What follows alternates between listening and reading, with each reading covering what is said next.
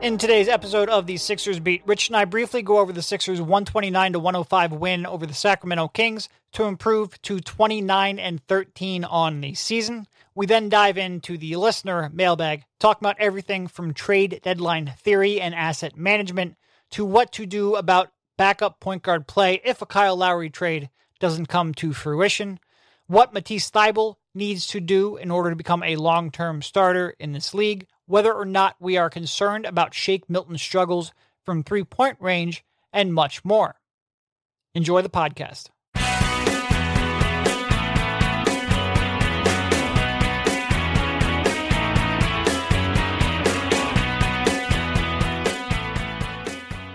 All right, welcome everybody. This is Derek Bodner, joined by Rich Hoffman on the Sixers Beat, a part of the Athletics Podcast Network. As I saw you in person last night for the last time in March, the next time we see each other in person will be in April because the Sixers are now about to head off on a 6-game road trip. How you doing, Rich? I'm good, man. It was a game that I would say lacked a little bit of juice because maybe March Madness is going on. It's a Saturday at 8:00, and the Kings were not very good. I guess I'd put it that way. Functional. Yeah. Man, I really miss March Madness, by the way. I know this college basketball season is kind of stunk from what I can tell, from what little I've watched. Obviously, they're dealing with, a bunch of programs shutting down. You have, I think it was Oregon shutting down, VCU shutting down during the tournament. Still, I missed it. I mean, it's a staple of my life, I guess I would say. It is a part of my year. And to not have it last year, which the only thing that didn't get replayed for the most part in terms of big time sporting events, obviously a bunch of other ones were different. It's just been nice. But the King Sixers, that was not part of March Madness. But if it were, it would have been what do you think, like a 215 maybe? Yeah. Well, 215s can get scary. Every now and then that happens. By the way, I don't understand this. But real quick, now that we're on this tangent, why is it such a difference between being a 15 to 16 seed? I don't know. It's just 16s never win, and 15. I feel like that happens once every 3 years. What was Lehigh 16 when they beat Duke that one year? The CJ McCollum year? The only 16. No, they were 15. The only 16 that ever won was UMBC, the Virginia one. Yeah, no, I remember when it happened. It was like that was the first time that's happened in maybe ever. 15s happen all the time. It is weird. What's the difference? I don't know. Okay, I don't know. It was just bothering me while I was watching. But going back to the tourney last year, I don't think I really missed it last year because that was so right around when it all kind of got real with COVID. So my mind was in a thousand other different places, and it was missing out on the tournament. It was June. I was like, shit, man, we never had the tournament. But this year, getting it back, and look, I haven't been as big into college basketball this year as I had in previous years. So getting that back into my life was certainly, and look, I got to go dancing with Drexel. Your Drexel Dragons making noise in the dance. The competitive part of that game lasted If they were 15, they would have. If they were a 15 seed, they might have been competitive. Really, there's no difference. The competitive portion of that game lasted about 5 minutes, which is about as long as the competitive portion of the Sixers versus Kings game lasted last night. So I guess that is how we will transition into that topic. Today's episode will mostly be a mailbag-focused episode. Not so much strictly a trade deadline-focused mailbag. We will get to a trade deadline podcast on Tuesday or Wednesday. But this one will be a little bit more about general team. But before we get there, the Sixers, of course, won 129-105 over the Sacramento Kings. The 17-25 Sacramento Kings, and every time I watch them, I have no idea how they can possibly have 17 wins. How did they win in Boston the night before? Yeah, well, Boston couldn't score, too. Talk about it. NBA is a make or miss league at times, I guess. And missing is, I didn't watch that game in Boston, but I assume that the only way Boston could struggle that much is by missing a lot of wide open looks because that defense is horrendous. Legitimately, and I looked, and I'm pretty sure they have the worst defensive rating in league history. Now, that can be a little misleading because offense is trending upward. Offensive ratings in general are better now than they were 5 years ago and better than they were 10 years ago and so on and so forth. So having, like, if you're the worst defensive team in current day, you're probably the worst defensive team by the numbers of all time. That being said, I would take them adjusted for a lot of errors. Yes, of basketball. That is a real bad, and it's so funny. I was watching. I told this to you before the pod, but I'll bring it up. I was watching some clips from last night, and one of the clips came up from the Kings broadcast, and they mentioned that Buddy Hield, after that Celtics win, had mentioned that Richaun Holmes should be in the running for an all-defensive team. And first of all, Richaun is not a good defender. He's an overrated defender. He always has been. I remember when he was at Bowling Green at the MAC, and I think he won Defensive Player of the Year award there. And I remember watching him being like, no, this is an offensive player in the NBA. Like, he's got real rolling skills. He has no idea what to do defensively, but he put up big block numbers. And that's always sort of been the case with him. The team concepts are just not there with him. It's still not there with him. But when you're the worst defense of all time, you're not getting a spot on all, even if Richaun was deserving of it, which I don't think he is. There's no chance when your defense is that bad, and that defense is fucking awful. It's like they don't talk to each other. They don't rotate. They don't have any team concepts whatsoever. And then they have a bunch of bad one-on-one defenders anyway, and also they give up halfway through the game. They are real, real bad. But it made for a good win on a night where, you go in, you obviously know you're without Joel Embiid. You're without Seth Curry, who's going to miss, at the very least, these 2 games last night and now against the Knicks. And you find out just a little bit before the game, right around, I guess, Doc Rivers' press conference time. Or no, it was after that. It was between Rivers' press. I don't remember. Yeah, it was. Mush. It was like an hour before the game. Yeah. So it was between Rivers' press conference and the actual game. You find out that Ben Simmons isn't going to play. So you're looking at it, you're like, man, you're down not only 3 starters, but 3 of your, like, real key players. How are you going to win? And then you find out how you're going to win is, you're just going to execute against the worst defense I've ever seen in my life. So they came out, a big game it was nice to have a nice bounce back performance from Shake Milton, who has struggled at times this year. Got the free throw line 11 times, protein Shake Milton. Huge game from Tobias Harris, who was 2 assists away from a triple-double, 29 points on 18 shots, 11 rebounds, 8 assists, no turnovers, which was nice to see. Just a real solid team performance against that's a Sacramento team where if you make 3 passes, they've got no shot. As long as you don't fuck up in the first 3 passes, you're pretty much going to score.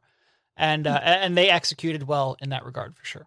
Yeah, it's Tony Bradley beating them down the floor and posting up Halliburton and Corey Joseph. And they had no answer. To oblivion, yeah. And that's part of, like, you look at Harris's 8 assists. And look, I don't want to, like, he was close to his first career triple-double. It would have been nice for him to get it. Some of those assists were like, well, here's a dribble handoff. Or here, I'm just going to feed Tony Bradley in the post and make an entry pass. Which, again, feeding Tony Bradley in the post shouldn't be an easy way to an assist. But that is a Kings team that was just dreadful. Just absolutely dreadful. And you start that game off, and you're like, well, they're starting off Tony Bradley, Danny Green, and Matisse Thybulle. I don't know how they're going to score. And again, the answer to scoring is just move the ball around, and they'll eventually fuck up. I think you mentioned that Richaun isn't a first-team all-defensive team player.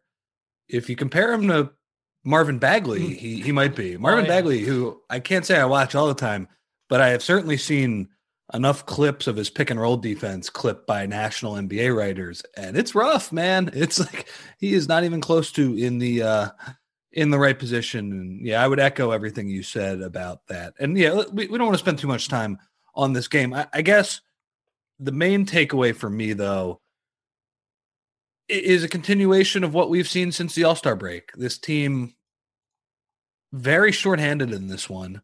Now, like you said, they did have a little bit of a rest advantage. The Kings were second night of a back-to-back. The Sixers did have a chance to, I really think, like a chance to practice and run through some actual offensive plays.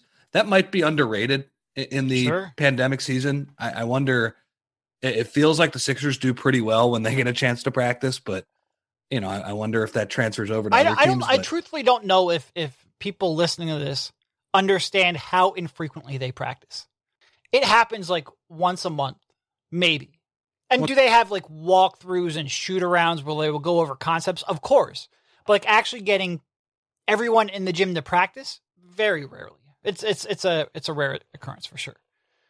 So that was an advantage. Like you said, like down your 2 all-stars, down Seth Curry, your best floor spacer, and they just destroyed him. I mean, it's really what has happened since the All-Star break. In the 6 games since the All-Star break, the Sixers have a plus 16.6 net rating. That is first in the league by a mile. Now, have they played a complete murderer's row of teams? No. But they also have had 4 combined games from Joel Embiid and Ben Simmons. And, you could say that's 3.5 for Embiid because he wasn't finishing out the game that he got hurt in that one. They are, just really good offensive execution. I agree with you. Some of Harris's assists in that game were of the cheapy variety. I also would say, though, he had a bunch of hockey assists where the Kings would screw up. And I really just thought, the Kings defense is a big part of it, but it was really impressive to see how in control he was as a wing initiator. Yeah. Yep. He made the right decision every time. And oftentimes the right decision for him was the one they usually rely on him to do, is just score. And he did that very well. Also, big game from Milton. I don't want to go too much on this game because we have other things to get to, but I'm just really impressed at all of a sudden how they're taking care of business shorthanded. It's something that we did not see in past years. Like, I'm thinking at the end of the 2018-19 season, that's a very good team. That team could have won an NBA championship. When they were shorthanded at the end of the year, they were not trying. They were not competitive. They didn't care. We know what the hell happened last season. The only real beginning of this year, the only real comparable would be 2017-18. That's the one exception. Yep. And if you want to say, and I agree, that was an amazing run, especially after Embiid ran into Fultz's shoulder. But at least, the one thing was at the end of the year, the Sixers were playing for the 3 seed while a bunch of teams were tanking. And that was at the very that was still a very impressive run, though. And also, too, that was like Redick and Bellinelli shooting an insane percentage from 3. This is, they're doing this with depth, and it came out of nowhere because at the beginning of the season, Tobias said it at the after the game. He was like, at the beginning of this year, we were losing one of them. We were screwed. We were not doing it. And he talked about, like, I take this personally. Like, we need to be competitive. We need to still win these games. I would have laughed at that statement a few weeks ago, even a few months ago, but this has been a very unexpected stretch of like San Antonio Spurs level of we're going to play 6 guys and still be competitive. Yeah. As you all know by now, we've teamed up with BetMGM this season. We'll be using the BetMGM lines to make all our picks, and we'll have special offers for our listeners each week. If you haven't signed up for BetMGM yet, use the bonus code TA Basketball, and you'll get a 1-year subscription to The Athletic. Plus, up to a $1,000 first bet offer on your first wager with BetMGM. Here's how it works. Download the BetMGM app and sign up using bonus code TA Basketball. Make your first deposit of at least $10. Place your first bet on any game. Claim your voucher for a 1-year subscription to The Athletic. 21 plus to wager. Visit BetMGM.com for terms and conditions.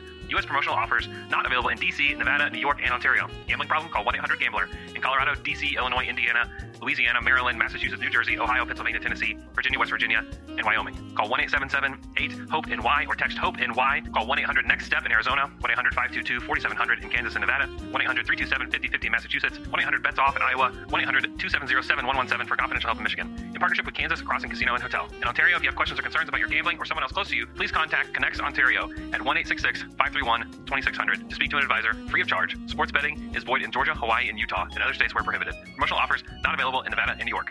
Don't forget, if you haven't signed up for BetMGM yet, use the bonus code TA Basketball and you'll get a 1-year subscription to The Athletic, plus up to a $1,000 first bet offer on your first wager.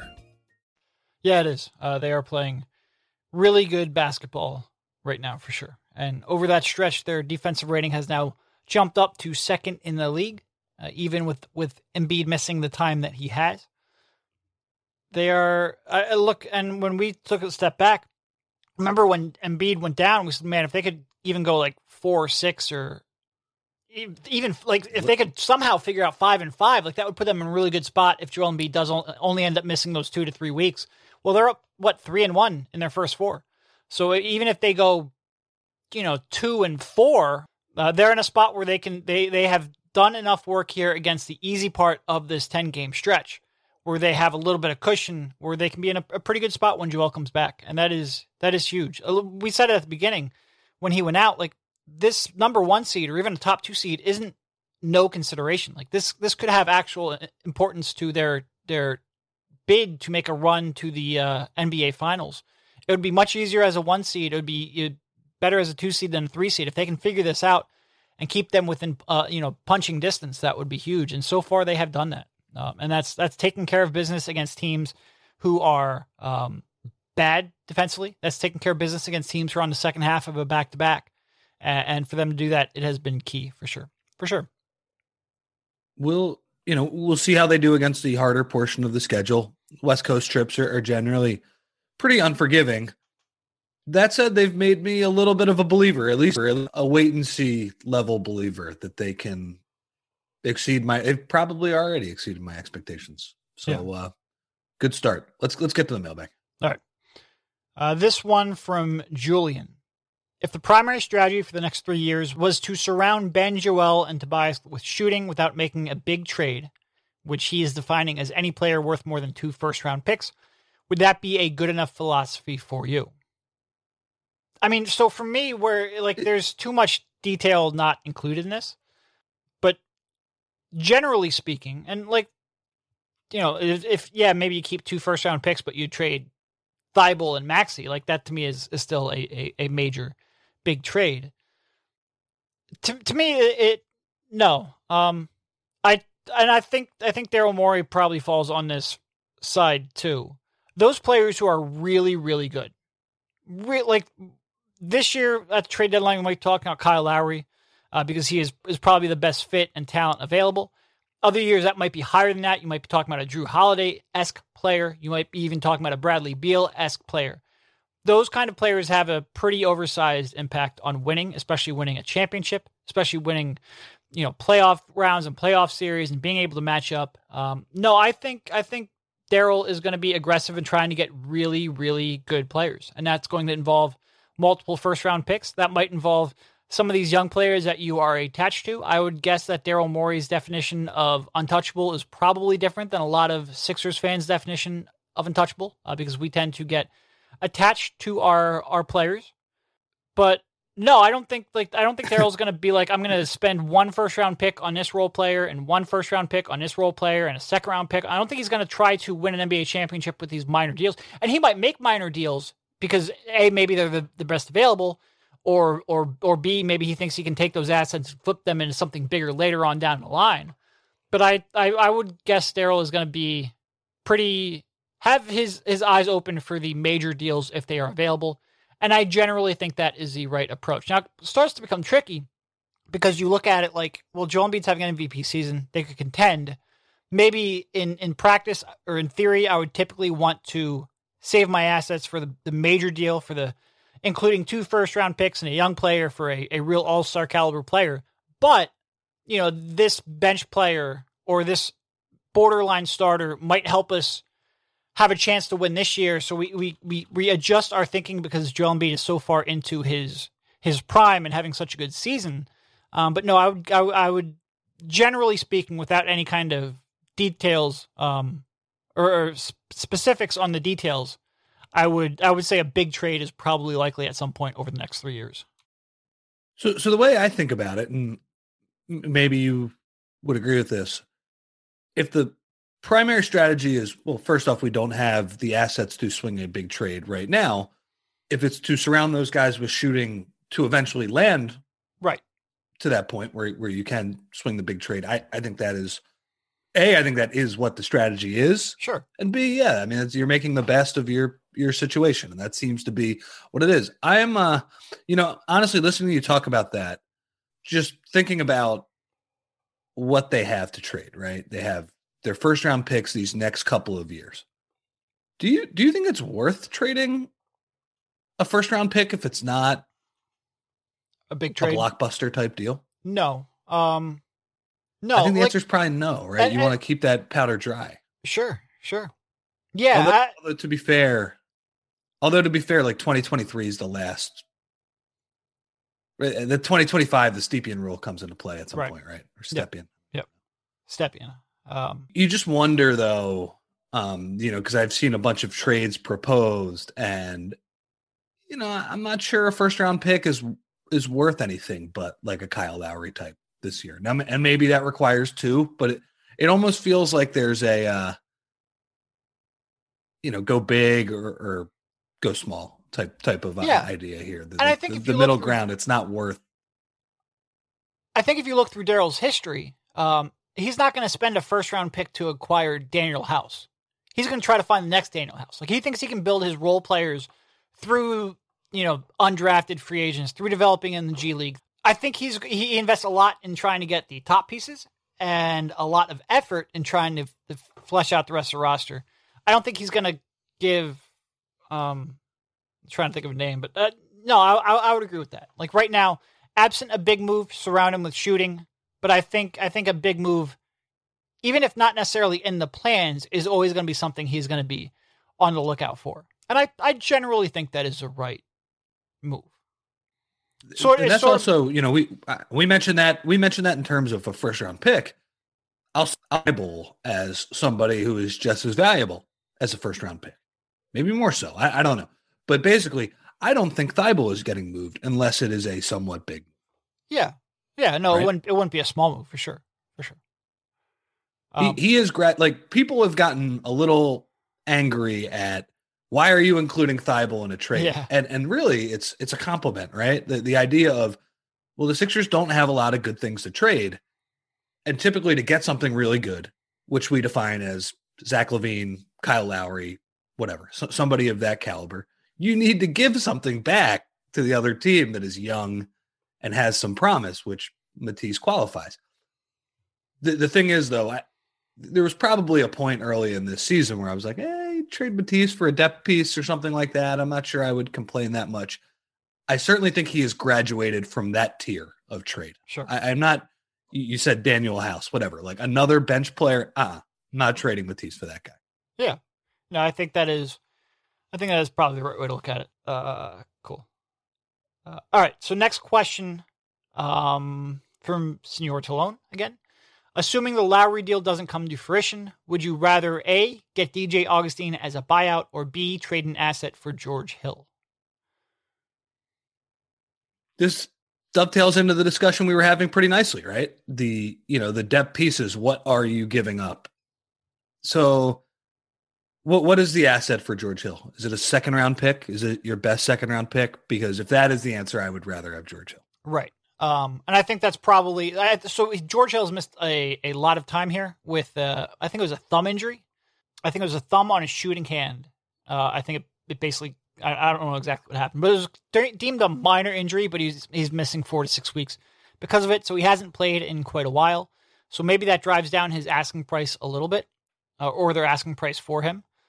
Lord knows OKC will always be on the lookout for a first round pick if you'll offer it. I'm not sure George Hill is getting a first round pick at this year's deadline. And if that's the case, if we're talking a second, or even maybe like one decent second and 1 second a long time in the future, I would prefer George Hill. I think he is a better player at this stage. I think that's a pretty substantial upgrade defensively. I would prefer George Hill. If it costs a second, if we're talking about a first round pick, then I would go for DJ Augustine, is sort of how I would answer that. Yeah, first round picks for bench or average players, I'm going to say no to for the most part here. Just don't think these guys are going to move the needle that much. But George Hill, to me, despite the down season, his track record of shooting and just kind of steadier, reliable play. I know Augustine has generally been like, one season good, one season bad, one season good. But yeah, I would rather have him if the price is low enough. But yeah, like you said though, if we're talking first round pick for him, I'm not doing that. So, yep. All right. This one from Sixers in 7. If you were the GM, would you be trading for JJ Redick right now? No. We sort of answered this a little while ago. I think JJ's been okay lately. I know he just got injured recently. I think it was his heel, but over pretty much from, he was struggling a lot earlier in the season. And it came up that he was a potential trade target. And we said, no, wait until the buyout market, see if he can turn his season around. he has been shooting a lot better since then. I think I'm pulling up the stats right now. In the 15 games, most recent 15 games since he went out of the lineup, he was shooting 46.4% from 3-point range. It turns out JJ Redick didn't forget how to shoot. So that is good to see.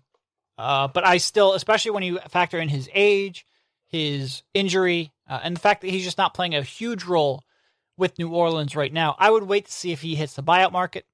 If we're talking, and would I give up like a second round pick for JJ? Sure.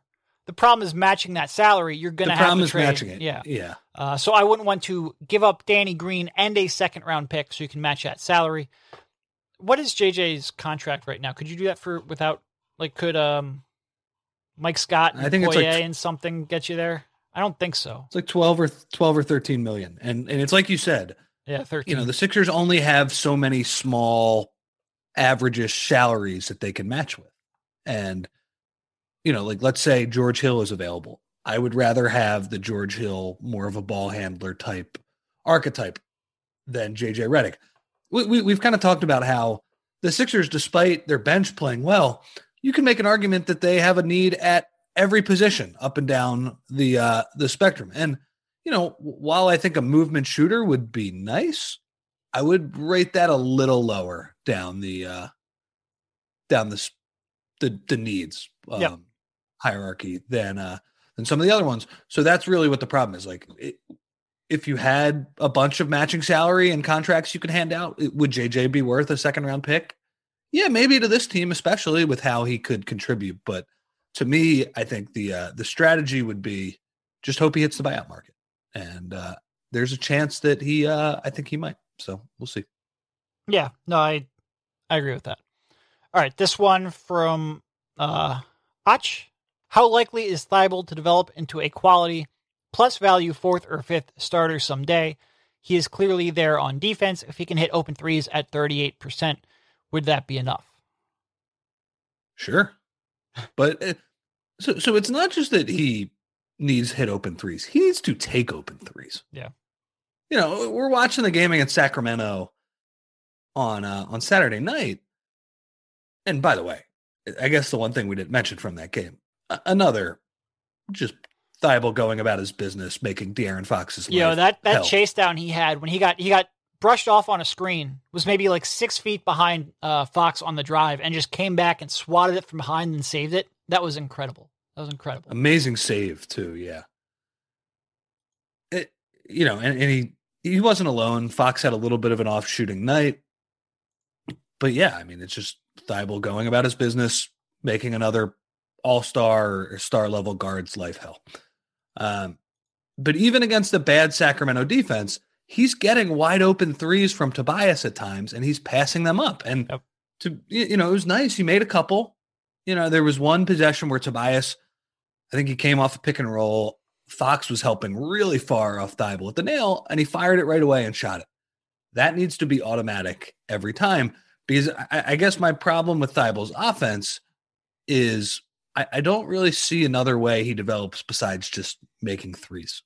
Yeah. The ball handling, the passing, everything is just so dicey that he needs to shoot that at a high level. He's a strange player, but if he, when Harris or Embiid or Simmons gives him the wide open three, if he shoots 38% on those and he's not hesitant shooting them, then yeah, of course that's enough. That's definitely a quality 4th or 5th starter.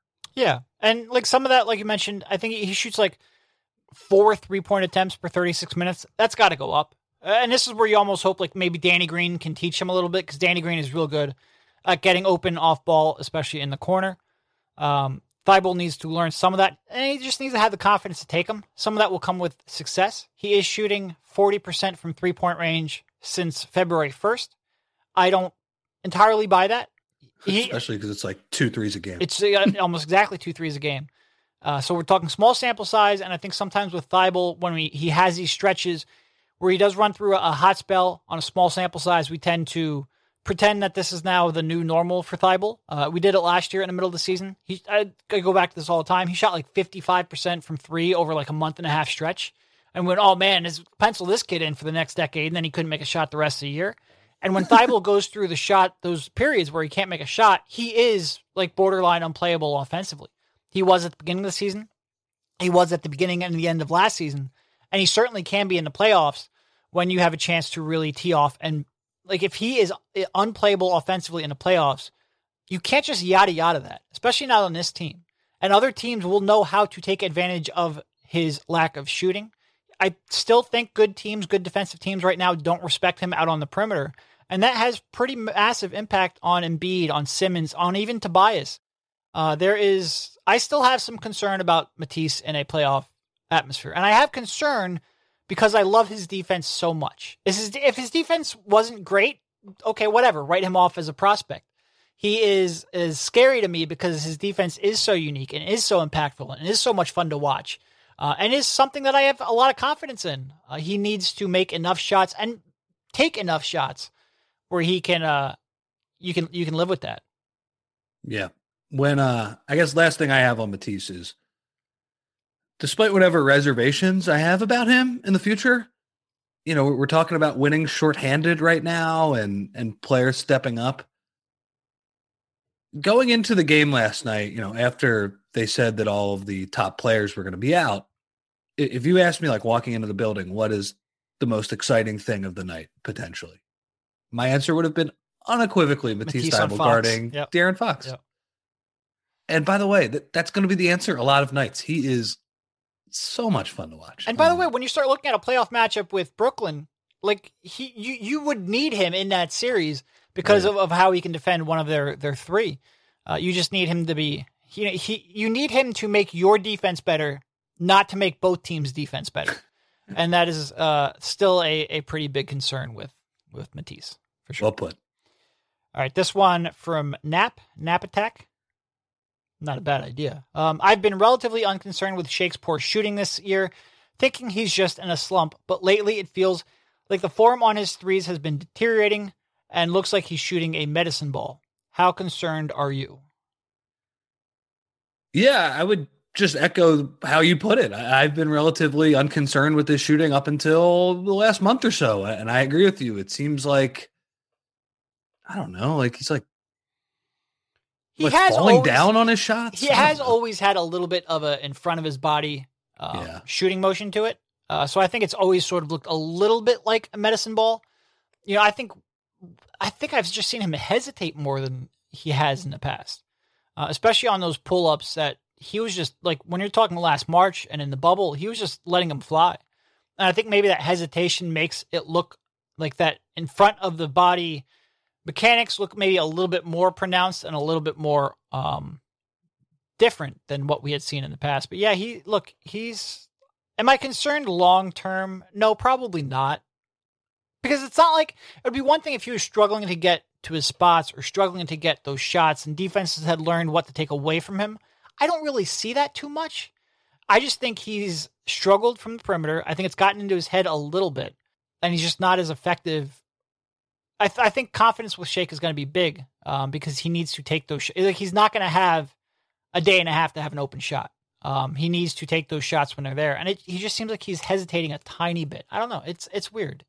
His form is a little bit in front of his body. If you notice on his free throws, he's a very good free throw shooter. He basically falls midway into the paint on the shot, which is fine. I mean, I think they teach you to fall forward generally as a shooter, but I don't know. Some of the misses recently have been, I don't know, they've been pretty bad. I've seen like some left and right misses, which is like, that's the ones you don't want to see. Yeah, it's tough because when he's not making his threes, that really affects his ability to get to his spots because, as I've made the joke a million times, this is going to be 1,000,001. He does not have the shake to create these amazing looks for himself. And you see a lot of, he's like running into defenders. Yep. There's a lot of contact on Shake Milton drives. I'll put it that way. And I don't think they're fouls for the most part. I think it's him initiating it and throwing his body. He certainly thinks that they're fouls. He thinks he should be shooting 20 free throws. But I think you can see that when he is making that shot and teams have to respect it a little bit more, even just a half step, thinking, oh shit, this guy's a really good shooter. Yeah. that makes a difference. That those drives become cleaner, the mid-rangers become easier. And right now he's fighting it. I mean, honestly, his game against the Kings was pretty interesting. He was really the only guy at the beginning of the game who sucked. Midway through the second quarter, you had everybody on the team executing on offense at an insanely high level and him sucking. Couple turnovers, 1 of 6 from the field. Doc literally put Maxey at the scorer's table, Shake with the most well-timed transition and 1 bucket because Doc pulls him back and then Shake goes on to score 28 points. Thank you, Sacramento Kings. It's been an interesting season for him. I'm certainly not concerned enough to take him out of like the rotation. I'm certainly not concerned enough to put him in trade talks because I am a believer that he can be a good version of what they have him as now, one of the main initiators on a bench unit. But yeah, he certainly has not been as consistent, and that's a big reason for it has been the shot. Yeah. And like you mentioned, he doesn't have the athleticism, the quote unquote Shake to just come blazing off of a screen. He needs you to be terrified of him pulling up off of that screen to really be at his best. And teams haven't been that way in a little bit now. And I think it's affected his overall game a little bit. But I do think the shot will come back around. I do. This one from Patrick. And this will be our final question. How concerned should we be about other teams replicating Toronto's defensive scheme on Joe in the playoffs? Does it require their specific defensive talent? So I have a good answer for this one. As to say, the rest of my answers have been bad. But I have been thinking about this a lot. So think about a team like Brooklyn, right? You know, let's say they play Jeff Green at center.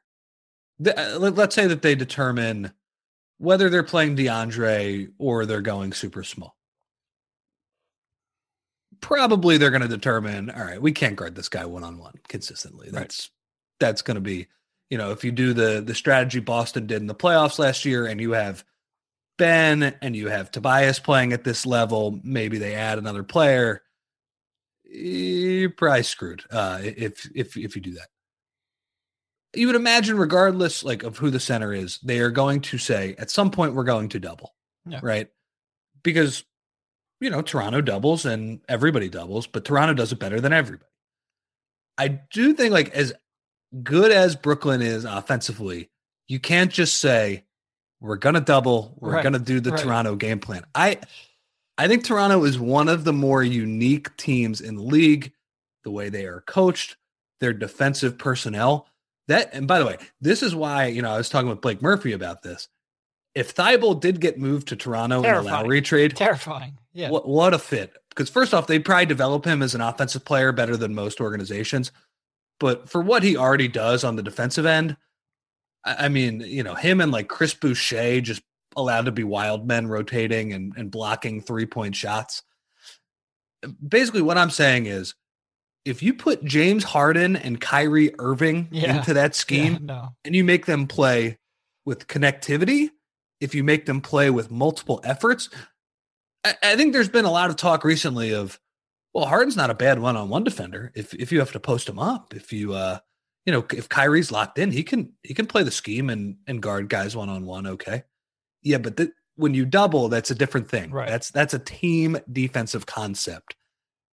And frankly, like if you don't have Baines at the initial point of attack on Joe, basically what I'm saying is if Brooklyn tries to double Joel Embiid and is not completely bought into it and playing at a higher level of defense than we have seen from them, frankly, right now, I don't think they can replicate Toronto's scheme. I think it might be pretty bad, honestly. Even teams with good defenders and good defense, and part of Toronto's success is they've always, sort of tracked those guys who do have length, who do have multi-positional defensive versatility, and who can recover quickly, who are real good recover defenders. Even if you have those players, so much of that is scheme and instinct and just knowledge of where your help responsibilities are, because they are constantly in rotation. And with even a slight hesitation, a slight bit of uncertainty where you're not 100% sure where you're supposed to go, we're talking a quarter of a second. Right. We're not talking about even getting it wrong. We're just talking about a hesitation, a step in the wrong direction, second where you think about it, you're screwed. You're screwed. And it goes from, well, shit, we have no idea how to cover Embiid to, shit, we have no idea how to cover Shake Milton because he's wide open now all the time. It would be very tough to do. Toronto is unique in the fact that they didn't devise that scheme to get Embiid. That's just their scheme. And they've been running it so long, and personnel has so bought in and is so ingrained in their culture that it just so happens they are A, experts at it, and B, it works really well against Embiid. I don't think you can just be, even like I said, good defensive teams, I don't think you can just switch on the fly like that. I think that would be a hard system to adapt, specifically for Joel. I do. Could a team like Boston maybe figure out something like that with Tatum and Brown? I mean, God, the Celtics might be the 10th seed. So they certainly not even have to worry about that. They certainly have the personnel to do that. Yeah. So they might have the personnel, but you look at a team like Toronto, they have Siakam, they have Boucher, they have Anunoby. They have these guys that I look at the Brooklyn behemoth on offense, and trust me, I think that's probably your title favorite right now. But I don't think they're going to be able to execute that scheme. And by the way, the unspoken thing is, maybe not with the length, but I'm trying to think of a player who, you talked about making decisions on time, not hesitating for half a second. To have a guy like Kyle Lowry rotating in the middle of it, who, I think a lot, by all accounts from Toronto, he's lost a little bit of a step as a one-on-one defender. He's not lost the ability to process and diagnose, off-ball passing. And you see him take charges. And the reason he can do that is that he's always in the right position. Yep. And he's always one step ahead of you when it comes to rotating. So, yeah, I don't think a lot of people can replicate Toronto's defensive scheme. But is it still the right way to go about guarding the Sixers? Probably. It's just hard to pull off with Embiid playing at the level we saw from him this year. Yeah, and if this were Embiid in previous years, like if this were Embiid of 2 years ago, where he's making those hesitations out of those double teams, then you have a chance. You have a chance to recover even if you're not perfect. But Embiid, and a lot of Embiid's success isn't like these high-level, crazy creative passes he's making out of the post. It's just he's kicking it out to his outlets much quicker than he was in previous years. And as long as he does that and he doesn't revert back to some of the forced shots or bad decisions out of the post when he's doubled, he should be fine against a team like Brooklyn trying to implement that on the fly in the playoffs. For sure. Can you tell that I really want to see them play Brooklyn in the playoffs? I would very much enjoy watching. Yeah. Probably games in the 130s, despite being half-court games. Yep. It would be fun. It would be fun. I'd like to see Milwaukee too. I think Milwaukee would be interesting. Yeah, Milwaukee this week. I thought their defensive personnel they got some things to iron out in terms of their depth, but I like their switchability and defensive personnel for sure. All right, I think that's probably a good place to cut it off here. We are now up there in time. Like I said, we will have a more trade deadline focused podcast here in a couple of days. If you want to send in, we're not doing a specific mailbag podcast, but if you have some trade specific questions, send them into mailbag@sixersbeat.com. And if we don't have a lot to talk about, Daryl might make 4 trades between now and Tuesday, so maybe we won't have time for a mailbag. Maybe we will. Who knows? But send them in and we might be able to get to them. Thank you, Rich, for jumping on, and we will talk to you soon. See you, man.